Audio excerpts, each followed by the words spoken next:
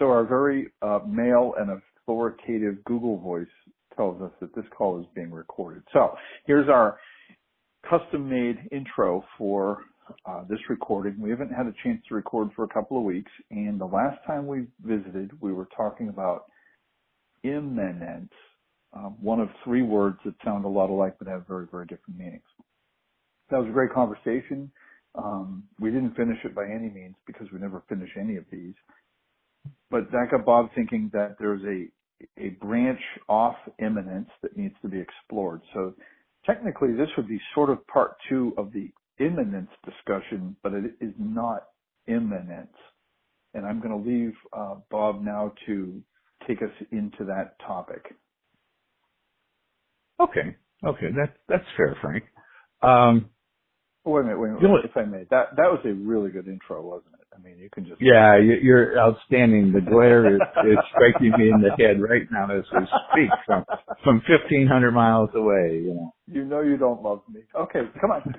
Oh, I love you, Frank. Yeah, you're up. Now hold that thought, because when we get into this conversation later, we're going to take a little different spin on the word love. When, you know, one of the famous things in 1 John, the apostle writes, he says, God is love, right? Okay. Well, and a lot of people, it's been a problem through the ages. How do you define God? You know, immanence, that is, he is very near to us, kind of stands in contrast with the concept of transcendent. In other words, he is not contained by the created order. He transcends and is larger than the created order. You know, because one of the popular definitions of God is all that is God. You know, it's the life force. May the force be with you, you know. Right. And those views are... Go ahead. I'm sorry. No, that idea of everything is God, that there are popular sort of like Unitarian. Is that Unitarian universalism? Is that what that is? Because I've heard that, but or is it that's just New Age? Yeah, well, these things begin to blend in because the classic one is Hindu. You know, everything is God. You know, and you know, nirvana in the Buddhist idea, we're going to descend into the oversoul and become part of God, whatever that is. But it's all lowercase g. And what I was trying to get to is how do you, what the theologians call theology proper as opposed to theology general. Theology proper means what are those things about God himself is the theologist. So theos, knowledge of God, is the technical word, where a lot of times people use theology and doctrine or dogmatics. Terrible word, dogmatics, because it gives you the idea of somebody who's narrow-minded. But general theology is everything that could be known about spiritual life, from created order to angels, demons, second coming, the gospels, the means of salvation, you know, that sort of thing. In fact, I think didn't we talk, there was like 12 or 13 major subdivisions of theology general. And, but the more I think about it and the more I interact with people, I see that people have this fuzzy definition of who God is. And people tend to focus on one aspect or another. You know, God is justice, or God is holy, or God is love. And he's all of those things, but how do you get a handle on an infinite being? So that's kind of where I wanted to go there and maybe try to unpack some of it. I'm not sure we'll be successful. I don't think I'm smart enough to lay out the whole thing, but, you know, for instance, typically we could start with the omnis. You know, God is all-knowing, omniscient, omnipotent, all-powerful, and omnipresent. He's everywhere. So that would be one definition of God, but it leaves something to be desired. And I was thinking, how would I communicate this if I was in front of a classroom, and which I'm not. But you probably remember from, when did we have Venn diagrams in school? Was that middle school? I never learned them until my kids went to school, and I thought it was a really handy tool to visually see groupings. Somehow I never had them. Really? I never did. I never saw them until my oldest kids were probably 5th or 6th grade, and they're talking about Venn diagrams. And I didn't know what it was, so they showed me, and I had never seen that tool before used anywhere, and was really pleased with what an efficient tool it was for showing complex relationships. Yeah.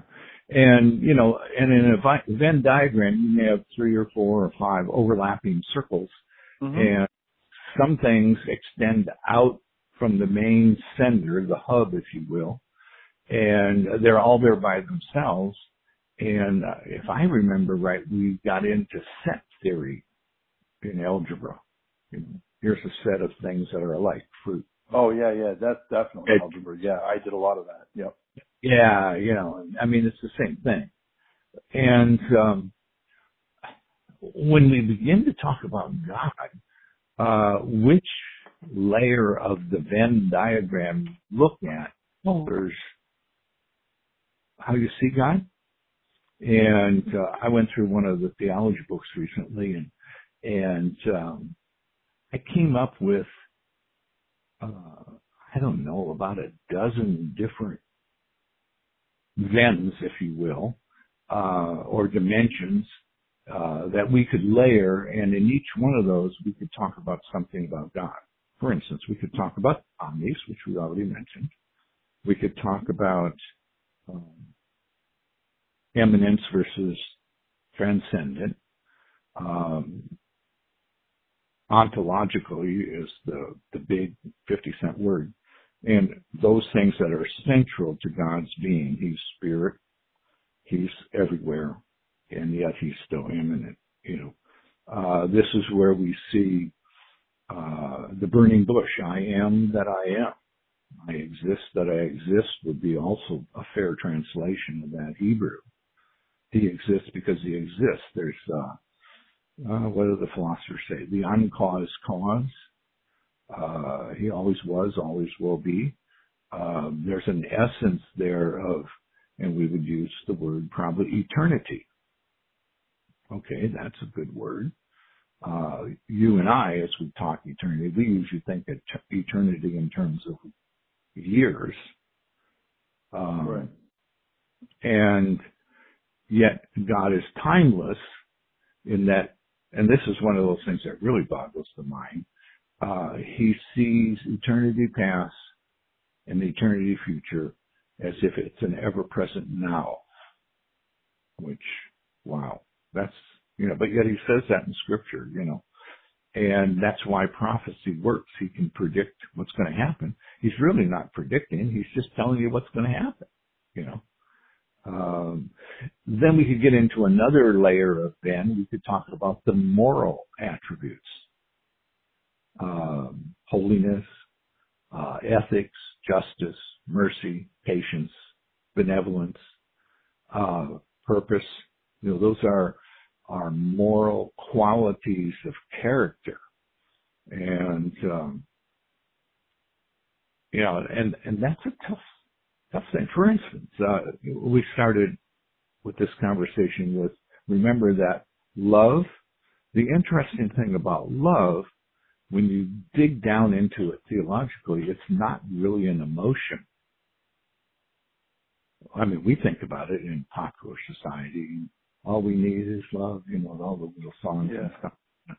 And actually, when we start looking at love theologically, it means a moral conviction to even sacrifice for the benefit of the person loved. Hmm. So that puts a different spin on John 3:16. God so loved the world that he gave his only begotten son. We can take a superficial, God had this warm, swimmy feeling toward us poor humans that he did this. No, God loved us enough to pay the ultimate price as the Father and the Son. He made a sacrifice to demonstrate his commitment to people that are loved. So our English words sometimes, we look at the surface meaning of it and we forget there's something behind that. And when it comes to God, we talk about this cluster of moral attributes. Right. The other aspects, you've probably heard, in the doctrine of anthropology, they borrowed it from science, borrowed the study of people, the word from theology. And in theology, the word means, how has God created people? The knowledge of people. Anthropology, and we typically say, and depending which book you're reading, you'll either get man is a physical being and a spiritual being. Other people will say, yeah, he's a physical being, a spiritual being, and he has a soul. And almost instantly we say God created man in his own image. That means he has an intellect, he has emotive capacity, and he has a volitional or willful capacity. And when we say man is created in God's image, what we're really saying is that our nature is a reflective of God's nature.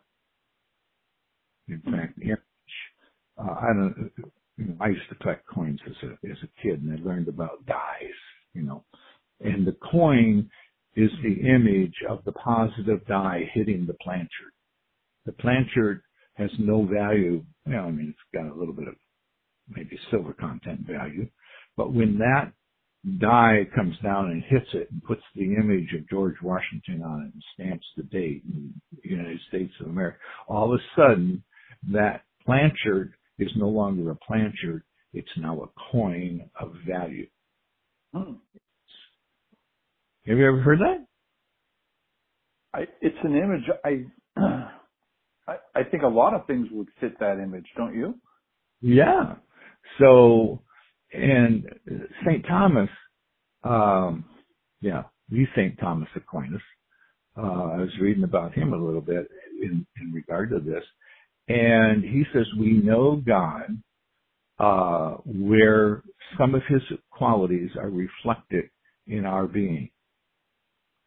So we know God is a willful God, not in a strong will, despot will, but we're a willful creature. We're an emotional creature. God's an emotional being. We have intellect. He has intellect. Oh yes, we're merely a knock off the old block. We're the planchard that took the image. We are not the original, but we bear the images of the original. And so that's one way. And he also said, but some things we know him by what we're not. We're bound, our presence, to one location until modern technology. We didn't know what was going on, the next town over. We only knew what we could reach out and see and touch, right in our little location. And so we know that God is aware of every atom everywhere. So that's where we get this omniscience, all-knowing, not just of science, but of events and people. And he's as intimately acquainted with you and I as well as the bushman that's living, in a primitive life. He's intimately involved, and he has intimate knowledge of that person's circumstance, just as he has intimate knowledge of ours. So there's a contrast there that he is what we are not. And yet we bear certain images and characteristics that are reflective of who he is. But the central problem is understanding or comprehending God, right? Yeah. So Well, the best you're going to be able to do then is one of your notes said you're summarizing Aquinas. We know God by analogy or figurative comparison, quality or trait that we share. Is that the only way we could know God? No. I mean, we can, that's Romans 1. We can look at the created universe and know the planning and intricacies. Science has told us a lot about God's creativity. But if to the degree that we're willing to recognize it that way, right?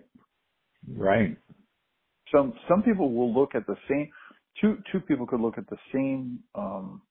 What would you call it? I don't know.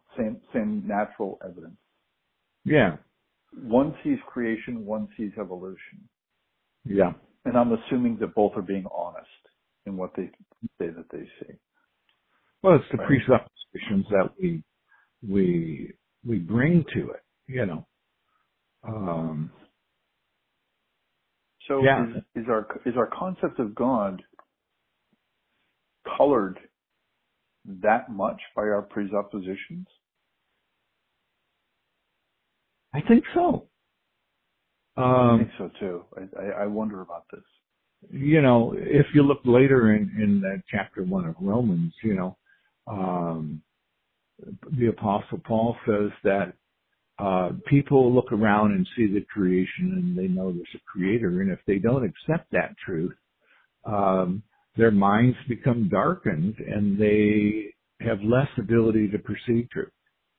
And as you follow through that passage, there's 3 steps down, almost into an oblivion, being anti-God. And at that point, people cannot perceive. On the flip side, we have other passages, and I don't have my concordance out, but he says, those who seek me will find me. So take this idea of theology proper, and we say God is something absolutely, but we see almost what we want to see. Mm-hmm. In other words, what I want to see may not have any relation at all to what God actually is. Yeah, yeah. And at some point, we have to set aside, what do I want? I mean,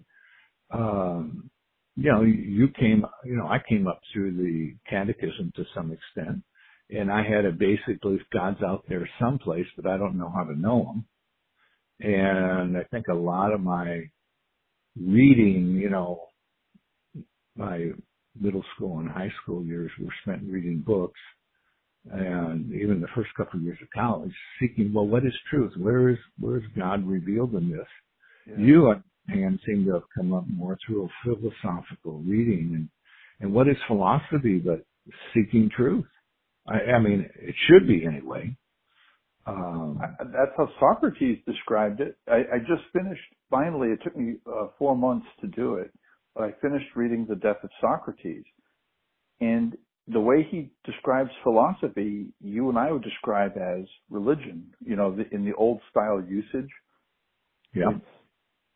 That was a religion, and he had a confidence in life after death, the permanence of the soul, the existence of the soul, the judgment of the soul. It was crazy reading what he was saying. And I didn't come up that way. I came up more, my mother was sort of a Catholic and my father was definitely an atheist. And there was a little tiny bit of Christian education. And then my folks got divorced. So then nothing happened at all for many, many years until I started going to college and actually reading. And that's where I started to get interested in philosophy a little bit, but mostly because that was happening because God was calling me. And around that time, I ended up in these classes where they were studying the early church, or they were talking about, the spiritual history of America. And I had to buy a Bible for one of these classes. And all the Bible instructors there who were writing about the Bible were atheists. Okay. So they knew Greek, they knew Hebrew, they could produce books, but they didn't know God at all. So that was sort of the door I came in on. And in the last couple of years, I've gotten a renewed interest in what these philosophers were actually saying.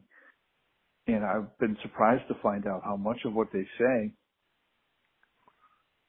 confirms what Paul said in Romans 1 about, whatever you needed to know about God was already written into the creation. So we had very different growings up, but I think we more or less made it to about the same sorts of place. No? Yeah. Well, and maybe I hate to make something, as a rule of thumb, but everybody seems to have a burning bush in their life. That's right. You bet they do. And I had one, and so did you. And, when you turn aside and say, that's different. That doesn't fit with my expectations. Let me examine that. That's kind of a burning bush experience, I had this in a class in college. They made me take some science, okay?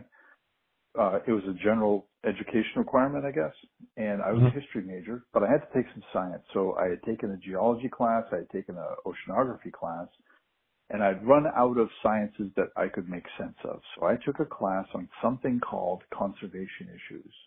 And it was front to back, top to bottom, all the way through New Age theology. That's all it was. And they went hard into the Big Bang and the universe is alive and we're the consciousness of the universe and the universe has a story and we're it. I desperately wanted to believe those stories. Desperately. Oh, man, did I want it. Because what they offered was a sense of order and a sense of structure, and I desperately wanted to believe them. And the deeper I dug into two parts of it, one was the Big Bang and the other was the where life came out of the primordial ooze.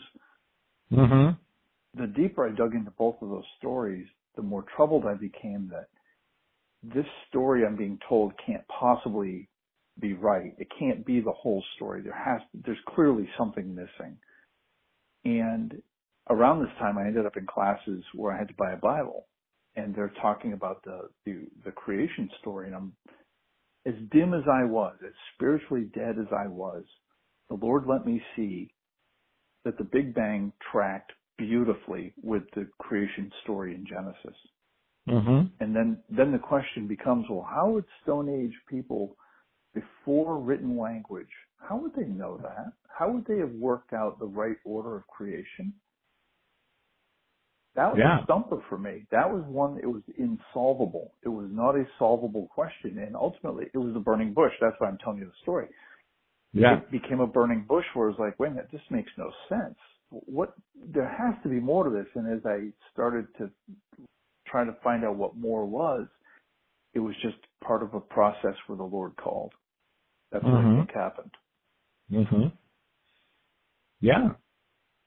So, at any rate, how do we get off on that rabbit? But, it's part of, well, it wasn't a rabbit trail at all. It was, this is it. This is the whole conversation of how are you understanding or processing or living with God?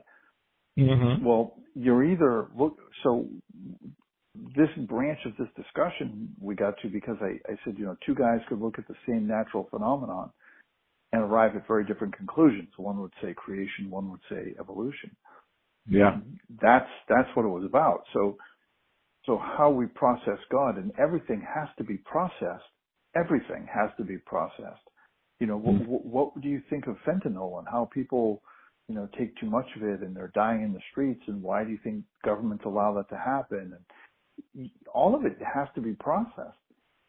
And whether all of it has a spiritual component or not, I don't know. But everything in life does have to be processed, and it ultimately gets processed through some kind of a lens that we all seem to have, right? Mm-hmm. In the old days, my lens said there's no God, and I really struggled as a result of that. I've for the last good while, I've been looking through lenses that say Jesus is the Son of God, and all things were created by Him, for Him, through Him, and for Him. And in Him all things consist, right? Out of Colossians. And the world makes perfect sense. Well, pretty nearly perfect sense. But it makes better sense than it ever did before. I don't have a better way to describe the world. Yeah. And, the fact, well, and this is one of the attributes of God too, that He's primarily a spirit. He only adopts a body as a concession to communication with us. The incarnation was, it says he emptied Himself to be incarnate, to communicate to us. That He's primarily spiritual. And if you take that thread and follow it, the created universe, the physical universe, is just a big object lesson for a deeper spiritual level of existence. Could you say that one more time? You're saying that God putting a body on Himself was a concession. That's fascinating. Yeah. Well, it says that what's the exact wording in the New Testament?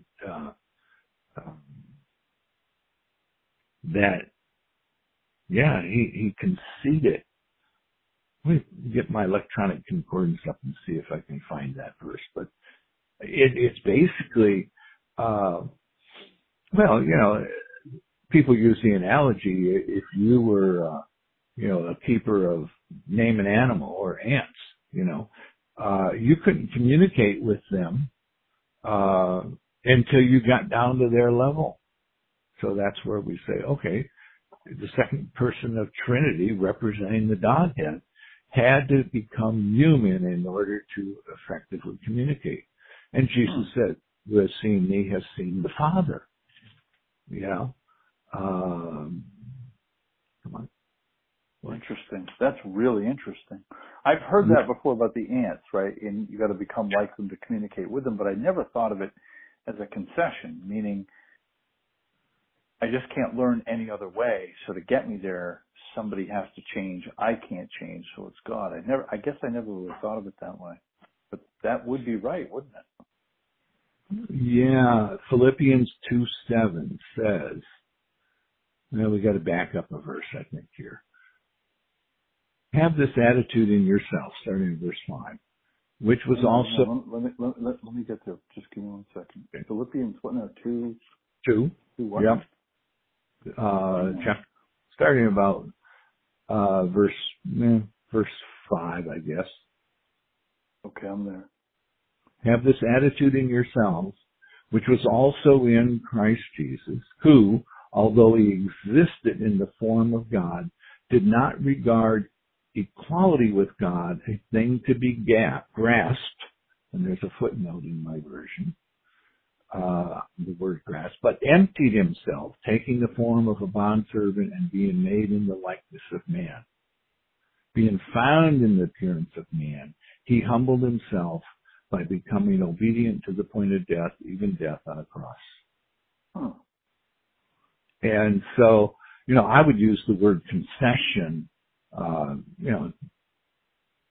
let's see, grasp. But the idea is, I'm sorry? No, go for it. But the word concession implies that you're having to give something up to get something, right? Yeah. It's not exactly transactional, but it could be, but it could also be relational, right? Mm-hmm. It doesn't mean that just because I'm giving the thing up that I'm losing, and it doesn't mean that I'm giving something up so I've got nothing of value back, or that I've spent something, right? You could hand money over as an expense or as an investment. So just because you gave your cash away doesn't mean you have nothing to show for it, right? And so the idea of a concession means in order to break the thing loose. I'm sorry. I was trying to put an illustration there, but continue your line of thought first. I lost my train of thought. Well, I'm thinking, when we concede, it's, you see these things on YouTube where the owner of the company walks in street clothes and, hobo clothes and see how he's treated. And, he concedes to appear less than he really is. He knows who he is. And, he fire everybody in the business, there was a YouTube I saw a few weeks ago. I don't know this. You don't know how true these are, about this restaurateur with no heirs goes into each of his restaurants in the chain and see who treated him well if he dressed as a homeless person. And the guy that treated him well had the heart to be a true restaurateur and a servant of the public. And that guy inherited the chain, you don't know how true that is, but we have the same thing, Jesus, don't you know that I could call a legion of angels instantaneous? But I'm not going to, because I've conceded to live within the powers and the limits of human being. Oh yeah, he healed. And, and he raised the dead and he did some of the prerogatives, but the normal teaching, he does them under the will of the Father. He doesn't really, he does take it on himself, but it's all in submission to the Father's will to live primarily as a human for those 33 years and become an image where he can say, if you've seen me, you've seen the Father. The humility, God's God of justice, but he's also a God of patience. He doesn't invoke instantaneous punishment on everybody that says a bad word instantaneously. He defers his patience. He defers the justice part of himself.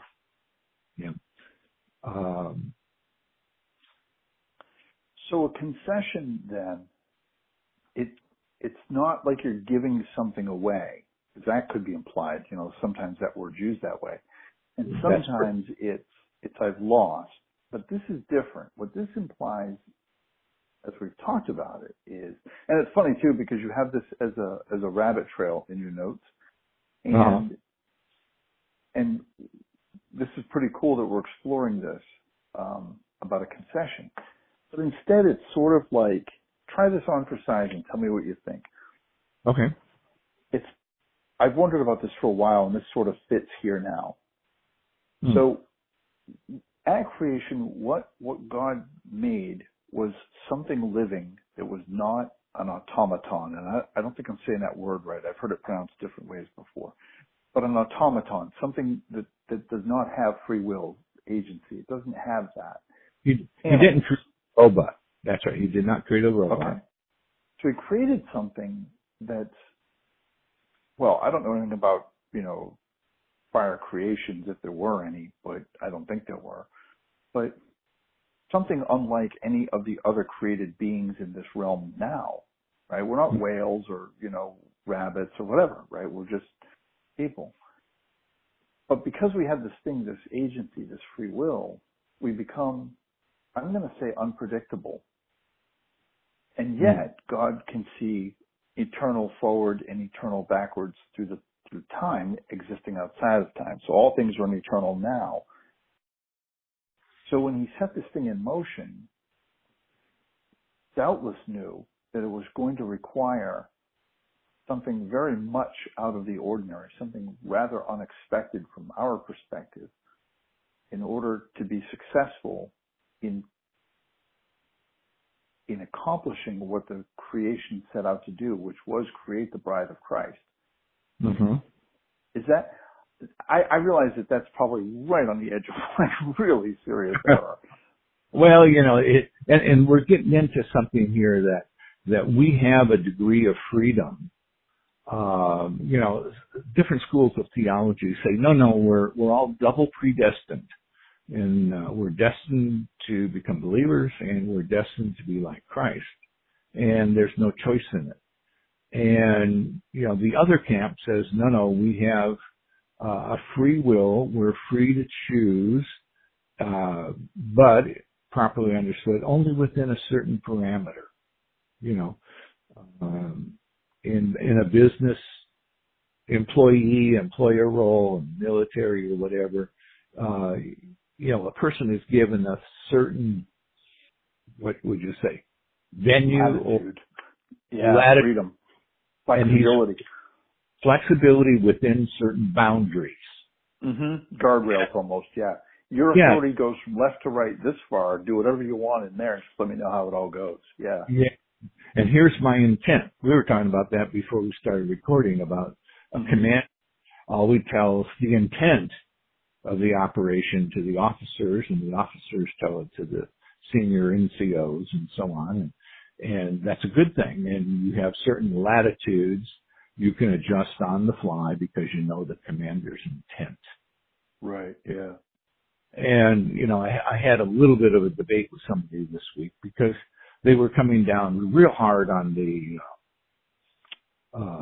no, we really don't have any choice. And those that are lost were destined to be lost. And from God's eternal perspective, he sees that they're lost. He has what the people in the Arminian camp would say, foreknowledge about who will reject. Yeah. I don't know how to blend those two together. Yeah, you know, the whole counsel of God has to say both are taught. You know, God knows, God elects, but man has to choose. And he has the responsibility to choose. Because if he can't choose, then he has no responsibility. But yet, God will hold men accountable for wrong choices.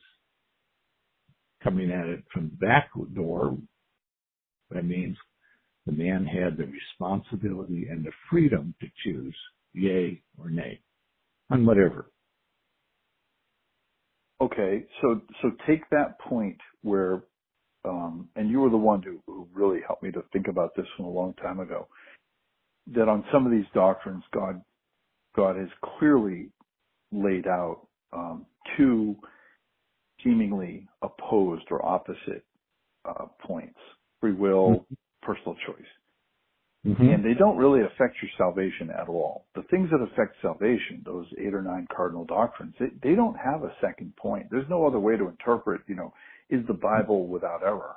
There's, you know what I mean? There's no other point of view on, is Jesus the Son of God? There's no second point there. Not in the script. People will make up things, but script. Right. So all these people with their wacky doctrines, they can make stuff up. But the Bible's, no. The 8 or 9 core doctrines, those cardinal doctrines, those are single point. That's it. But the rest of this stuff seems to have points on both sides. And it might be, and I'm just going to test drive this theory, it might be that it's between those opposites where you can plainly see them in the scripture, both sides. But maybe it's between those opposites, held in tension, is where the Lord actually is. And the best we could do is describe, meaning, or maybe circumscribe.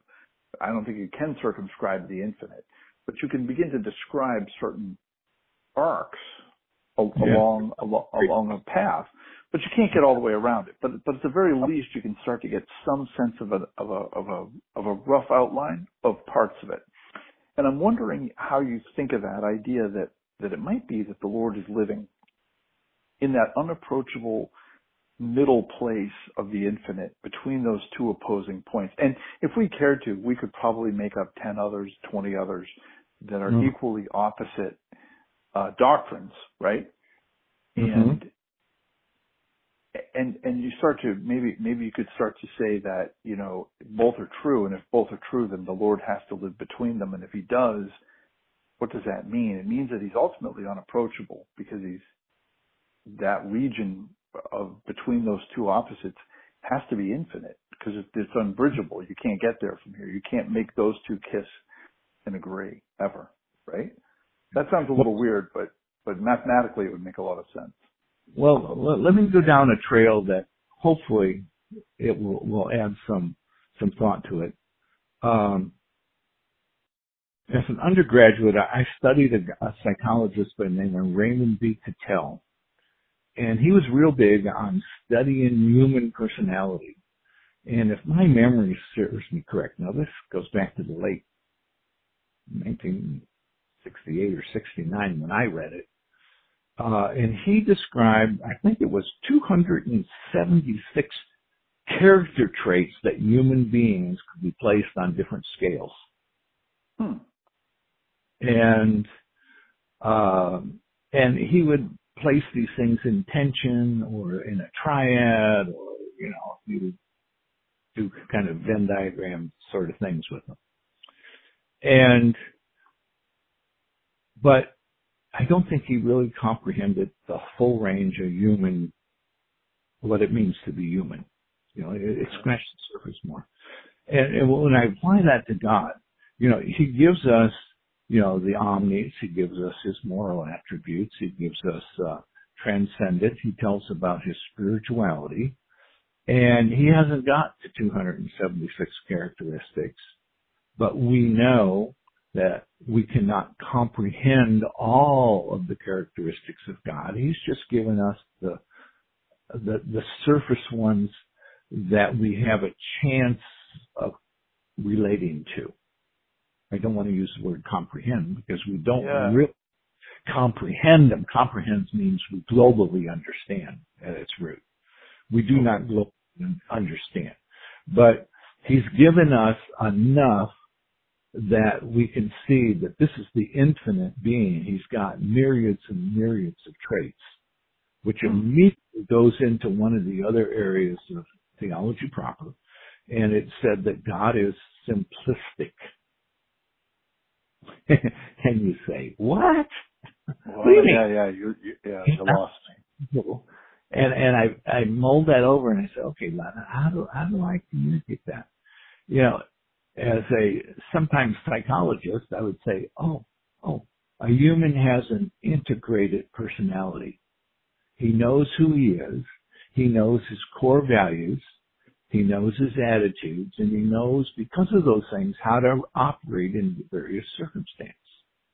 Okay. So, in a sense, that human is simplistic. He's an integrated. He knows how to shift roles from friend to father to employee, employer, boss. He's simplistic in the sense he doesn't have any. Again, let's use a big psychological term: cognitive dissonance. He doesn't have any conflicts within himself over how he melds his various characteristics to a singular self.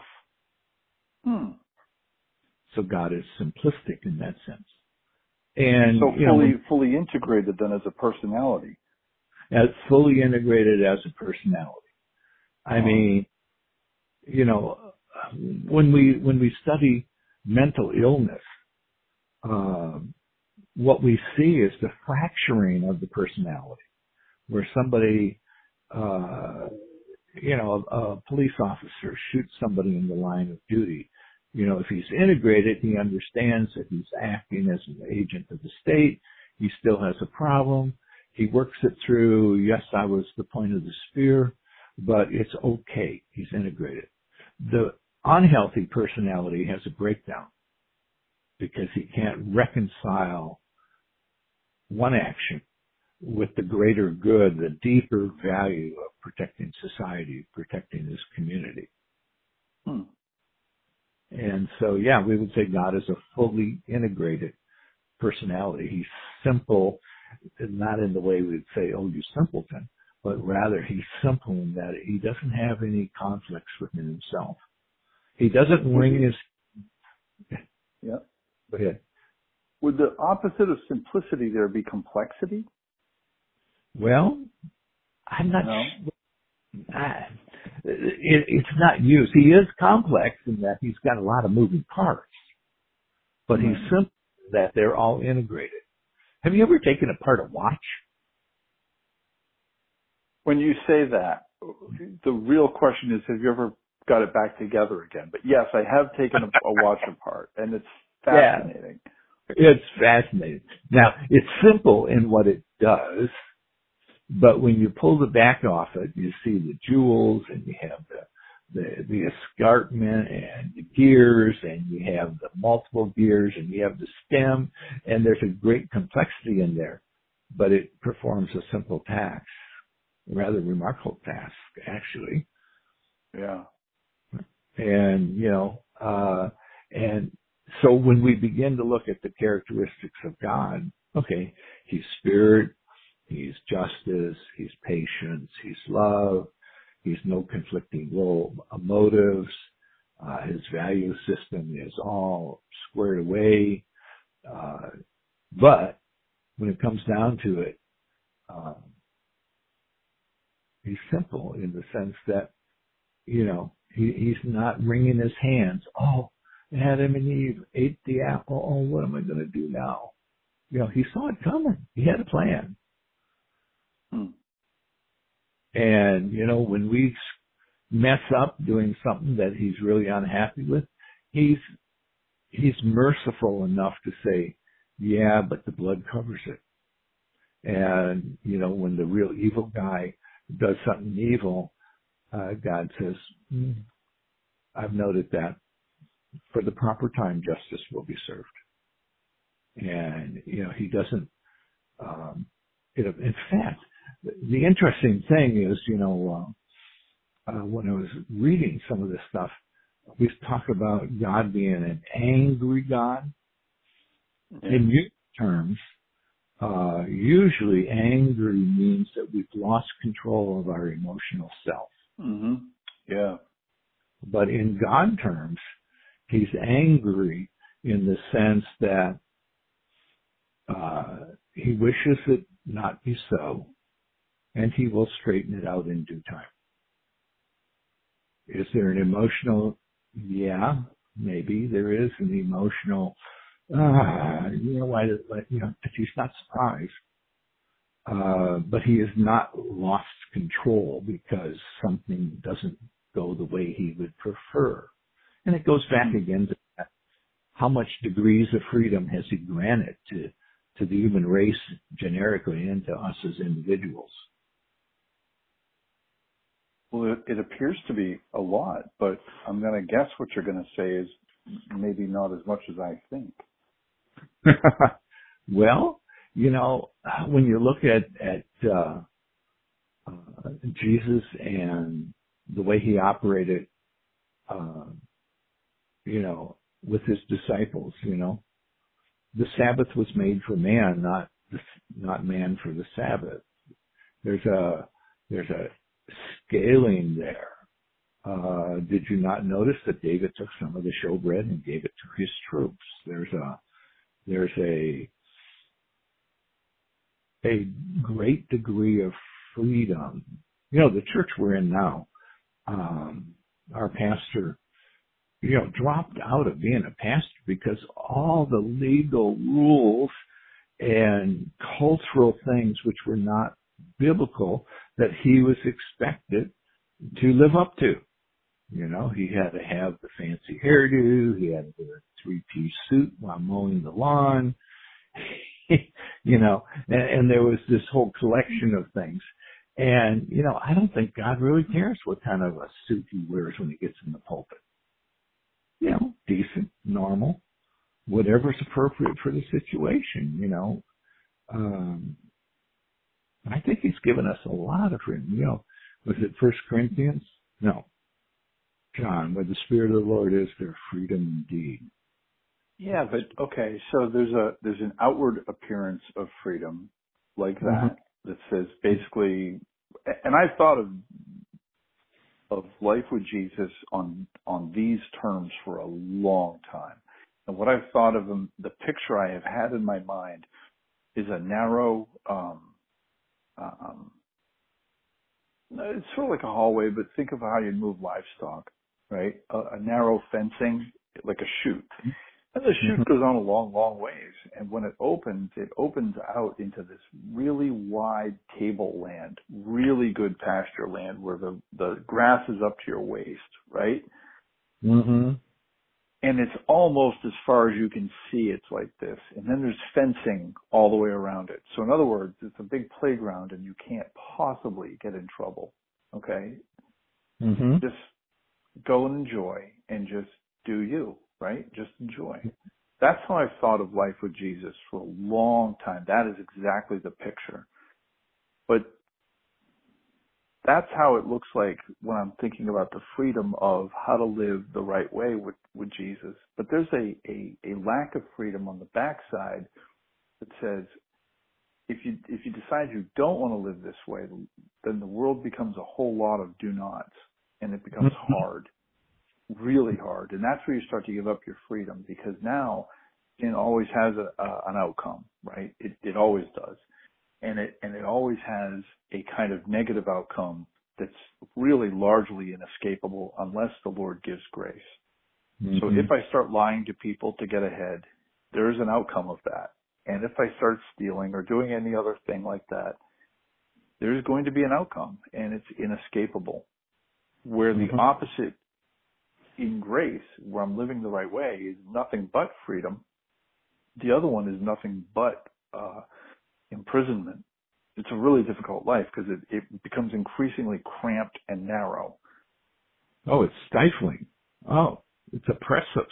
Well, that's what the Pharisees basically had structured, a religious system, that it wasn't about God, it was about being rules. And you can't obey the rules. And if you take God out of it, you can't do anything but do the wrong thing. I just don't think you have a choice. I think you have no power at that point to escape lying or to escape sexual problems or to escape all this stuff. I think Hmm. you end up increasingly a slave to it. If I'm not going to live with Jesus, I'm going to go live with the sin. And I just don't think that there's a lot of middle ground there. If I live Yeah. with Jesus, I should have a life of increasing freedom, right? So in Christ, I see an incredible, indescribable freedom. And outside, I see this, I don't know, I think sometimes of that life of sin, the result of the life of sin is a lack of choice. Choices just begin to evaporate because sin starts forcing my hand. You know, if I do the wrong thing long enough, eventually I run out of choices because sin has a necessary end result. Mhm. Well, I and, can't, and yeah. I was just going to say, I'm thinking of the apostles' advice, take care how you walk, and he doesn't say, let the church council get together and make up 49 rules of how you need to avoid sin or walk or whatever. You should be Yeah. careful how you walk. You and Yeah, I. take care of orphans, take care of widows, right? Yeah, that's what they Yeah. told I'm talking about in Acts, like around the 5th chapter. They said just don't eat Well, food offered to idols and you'll be all right. that's the Jerusalem Council with James. There's Yeah. very minimal things, and I think like the alcohol thing. The place I have my ordination credentials, they came out of the temperance movement. So about the only rule they have other than being biblical is we've voluntarily given up the right to drink alcohol. That's the only rule. And I think it's borders legalism, but I don't have a problem being that, my birth mother was an alcoholic, and I said, I'm not going to go there, So it's not a burden to me, but there are people that would take that as a burden and resent. You mean I can't have a beer with my pizza once a week? No, we're not saying that. Yeah, you can do that. Is it wise? You have to be before the Lord, accountable to that decision. Mhm. That's right. And it's not a one size fits all behavior, because we all know our vulnerabilities, and there's just things that we avoid because we say, that's a temptation.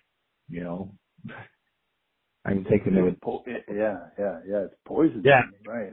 I don't want any yeah. part of that. certain stores you avoid because of the alcohol and the massive porn shows or something, Um, anyway, we're really off the nature of God here, but No, I think, Bob, we're squarely in the nature of God. I think this is it. He has given us a great degree of latitude and freedom. Yeah, yeah. And, we are child of the King. And, if you were part of the English royal family, you would have certain obligations. And if you understand that, you wouldn't throw it in people's face, and, did you see that YouTube? It's a funny story. This American couple was walking in Scottish Highlands, and they came across a man and a woman walking in the Scottish Highlands, and they got chatting with this couple, and couple to couple, we're from America, yeah, we're from London, and we have a little cottage up the way here. And the man says, and asks the man from Scotland there, well, what do you do? Oh, I work in the palace. Oh, really? Oh, have you met the Queen? Oh, yeah, I've met her. She's got a wry sense of humor at times. And, they chatted and went on. Well, after Queen Elizabeth's funeral, this came out that actually the guy was the bodyguard for the Queen of England. And the couple had randomly bumped into the Queen of England and her guard on a hike and didn't recognize her. I think that's really interesting, don't you? Yeah. And, how confident. Do you have to be, oh, I'm the Queen? She didn't say that. She just chatted with them like normal people would.